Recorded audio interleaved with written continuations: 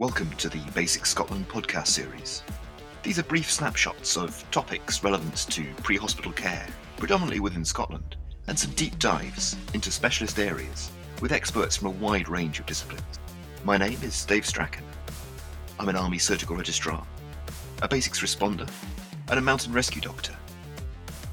We at Basic Scotland are very grateful to NHS Education for Scotland for all of their support with these podcasts.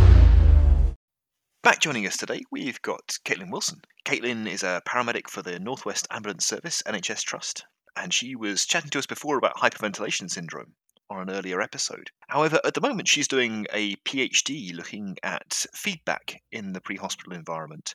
And this is with the University of Leeds and is funded by the NIHR Yorkshire and Humber Patient Safety Translational Research Centre. I think I've got that all out in one go. Caitlin, thanks for coming back to chat. Thanks so much for having me, Dave. Yeah, that's a bit of a mouthful. We call it the PSTRC, which makes it sound very cool. They're kindly funding my PhD, and I'm now in my final year, so I'm really glad to be here and talk about feedback. Fantastic. So I guess the obvious place to start is why? Why feedback? What was the rationale for choosing that as a PhD subject? So, yeah, a few things came together really. So, this funding was being offered as a package deal, so it came at the right time. But probably about 4 years before I started my PhD in 2019, I started becoming really passionate about feedback during my clinical shifts as a paramedic. There's two incidents in particular, and the first one wasn't actually when I was a paramedic working on the road. So, I was on day off, don't we all enjoy those?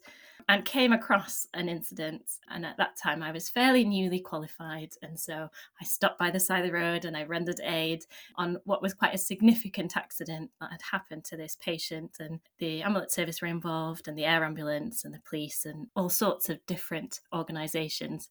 And then we just went on our way, my husband and I, and never really particularly thought about that patient again until about 3 months later when I had a phone call at home to tell me how the patient was doing from one of the patient's relatives. So I got some feedback on how the patient was, what injuries they'd sustained, and how their recovery was going, and kind of a general appreciation of the family that we'd stopped to help when there was no one else around. And I just began to think that that was really strange, that I could pull over on the side of the road in pretty much the middle of nowhere and help someone.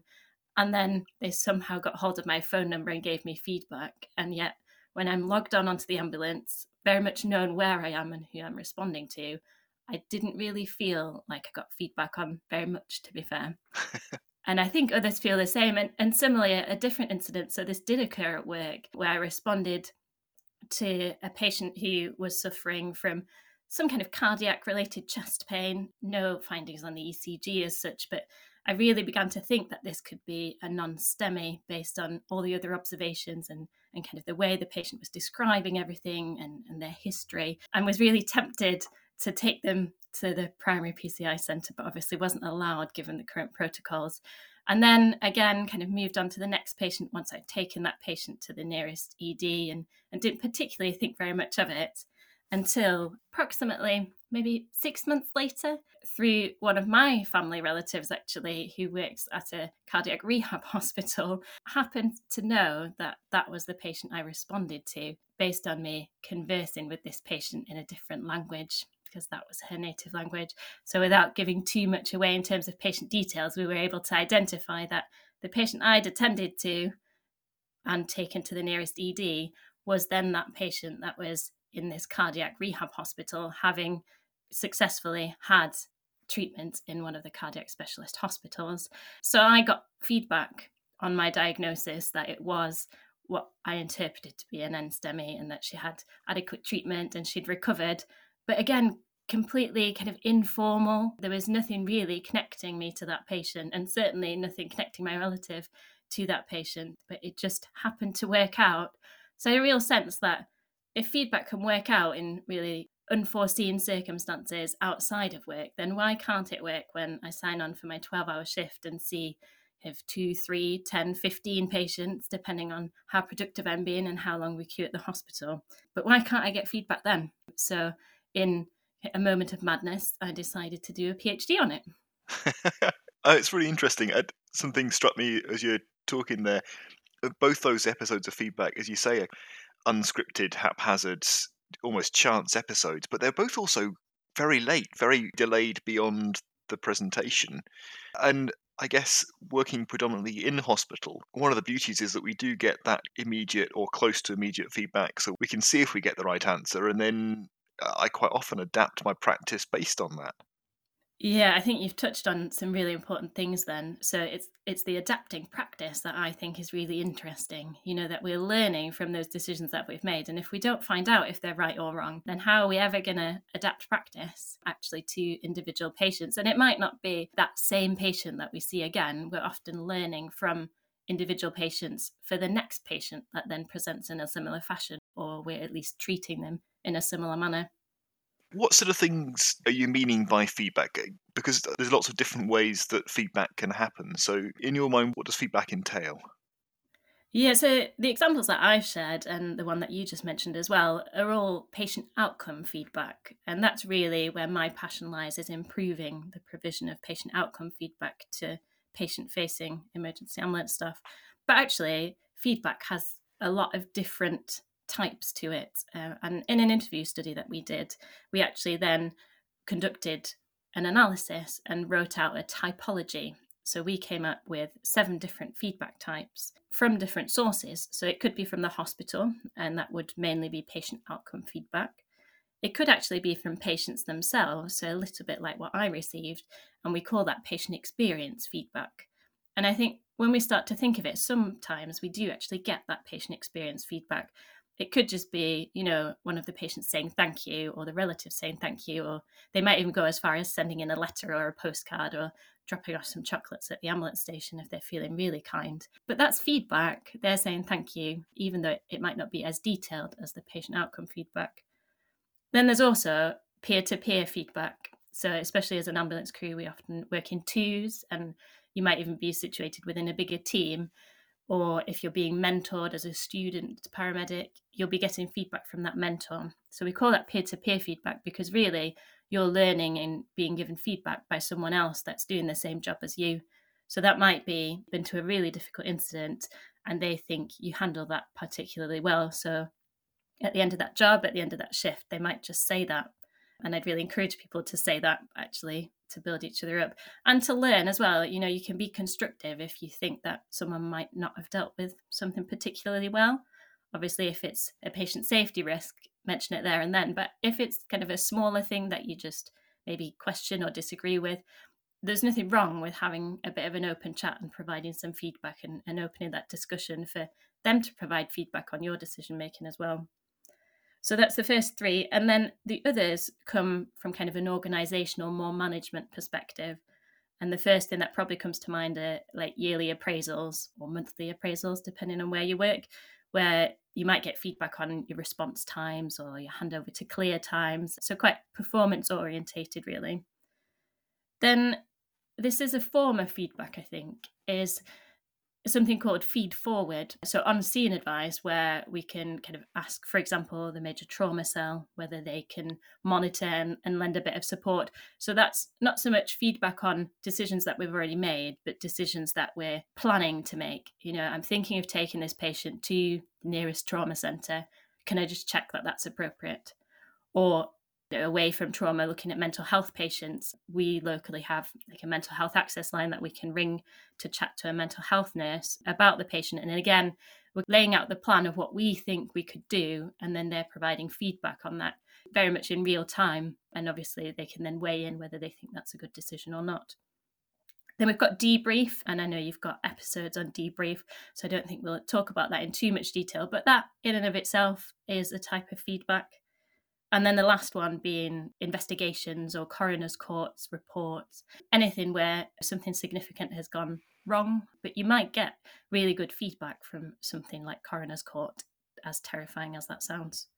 So those would be kind of the types of feedback that we found in our interview study. And I was actually quite surprised that there were so many. I think personally, I had just focused on patient outcome feedback and maybe not quite appreciated all the different types of feedback that we get or we maybe don't get. Yeah, as you walk through them there, they all make sense, and I can recognise what you're meaning by them, but they're not things that immediately jump to my mind when I thought of feedback. I guess, as you say, yeah, outcome feedback and potentially The patient satisfaction type responses were the two things that I've instinctively thought of. But as you say, all of those things have got a potential to change practice and to make us better clinicians or better communicators or better at the mechanical aspect of our jobs. Yeah, absolutely. And I think we're kind of anticipating those effects when we want feedback. There might be particular patients that we're thinking about after we go home. And so we try and get some feedback to get a sense of closure. Or there might be a particular set of patients where we're not quite sure on the diagnosis. Is it respiratory? Is it cardiac? Is it just muscular chest pain? And obviously, you'd always err on the side of caution when you're making those clinical decisions. But then to try and get some feedback afterwards, it'll be really beneficial because that can actually improve your knowledge and improve your confidence next time you're faced with a similar set of symptoms and making those decisions.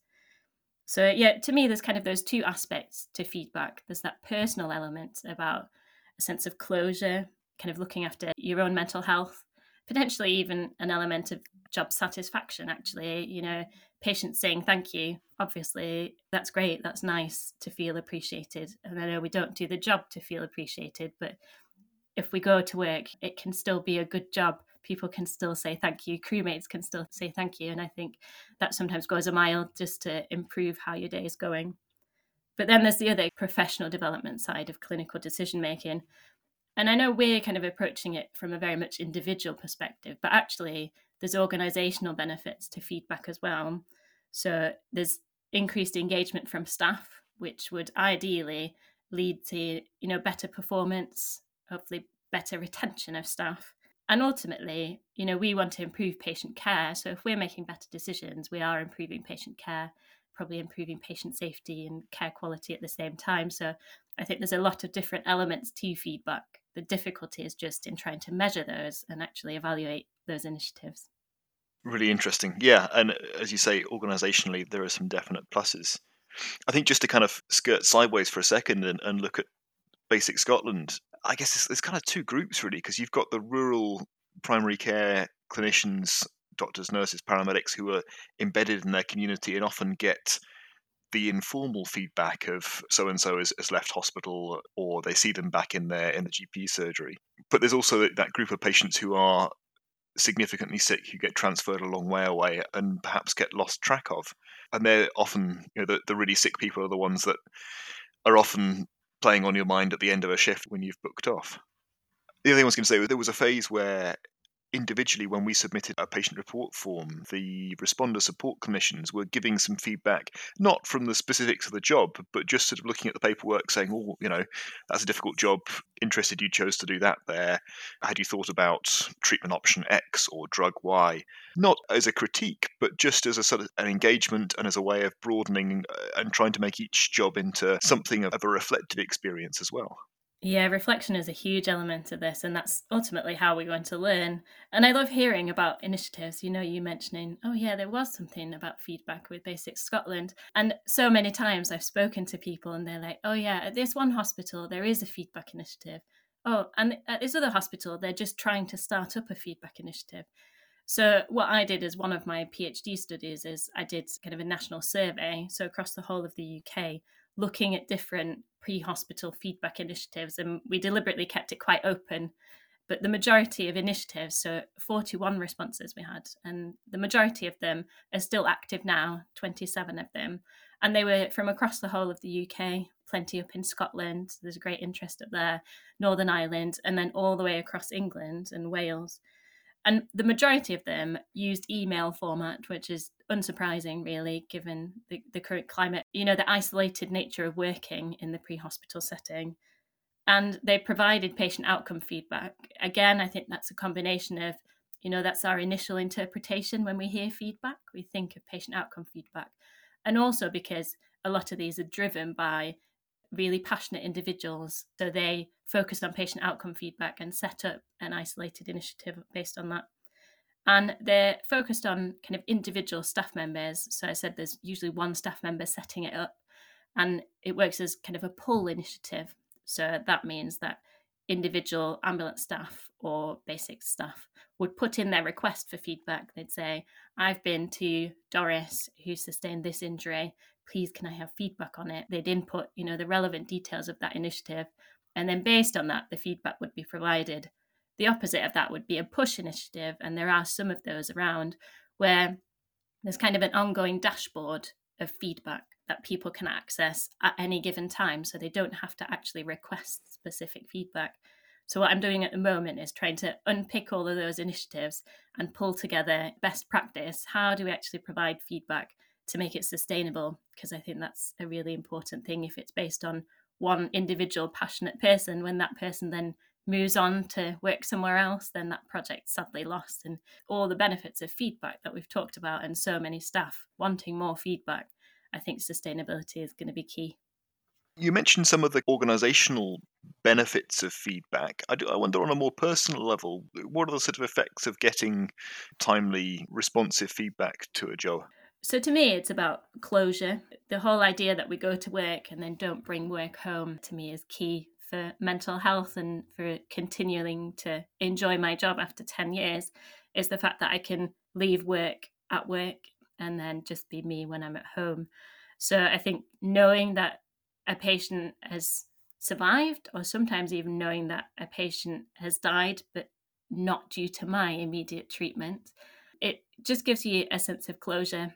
And then there's also this concept of clinical curiosity. You're not quite sure whether that was a P, or you're not quite sure. You just have a little niggle that you think you know the diagnosis, but you don't know. Was that a chest infection that I should have left at home, or was that something else? So I think this curiosity that can then be satisfied. And I don't mean curiosity in the sense of being nosy. I think it's from a clinical sense. We want to know whether we were right or not, so we can do better next time we see a similar patient. And so I'm currently analysing results from a systematic review. So what that means is I've conducted lots of searches from the literature to pull out all the different studies on pre-hospital feedback. And we've actually found 37 different initiatives from around the world that have been written up as a research study and evaluated. And actually, we've found that there is a positive effect of feedback on a whole variety of outcomes. So the highest effect was for what we called protocol adherence. So these are studies where, there's a certain protocol in place for, say, steroid administration, or for giving certain drugs, when you're confronted with what you think is a patient suffering an MI. So certain protocols, we might call them checklists, and really that's how it's being evaluated. And then those participants being given feedback. You did so well on this patient. You missed giving out this drug on that patient. And they're then evaluating whether that feedback has an effect. And we've actually found that it has a really strong effect in circumstances like that. Similar for documentation. So you were saying before that someone was combing through the paperwork and then questioning decisions. Actually, just recording decisions and treatment accurately can be improved by providing feedback. And that's probably more performance-related feedback. So that's not so much about the patient outcomes. But we've also looked at cardiac arrest performance and clinical decision-making as outcomes. And again, there's a positive effect of feedback in the pre-hospital setting on those elements. But we definitely need more research, especially for what I kind of call the softer outcomes, but arguably, personally, I think maybe the more important ones, which is about staff well-being and about clinical decision-making. So quite individual. I guess it's just fairly complex to then be able to actually evaluate that when it's not an organizational level. It's not ambulance response times that we're analysing. We're evaluating someone's mental health, which is obviously quite tricky to then measure. But yeah, great positive effect. And I think what's been fantastic to see is that in other areas of healthcare, so in health services research, they call it audit and feedback. So a lot of the time that's done in general practice, for example, primary care situations. Feedback has been shown to have positive effects. So to be able to say that within actually the pre-hospital setting, that's the case as well, when no one else has looked at that before, I think is great. And it's great for organizations to hear about that as well, for ambulance services to know that implementing feedback has positive effects, and the research supports that, is great, and will hopefully help individuals trying to set up initiatives get that support from their organizations as well. As you say, if you can prove that there is a benefit from it, then it makes it much easier to justify people's time and, I guess, ultimately expense in putting it together. Interesting, you were talking about cardiac arrest feedback. There's a suggestion from down south that actually, when you're doing that sort of hot debrief, being able to scroll back through the arrest record as sort of held on the DFib and be able to look at time off the chest, non-compression time, effectiveness of ventilation, actually that then gives minute by minute feedback whilst the job is hot in your mind and can then improve outcomes for the next cardiac arrest, the next day, the next week, the next month, whenever it is.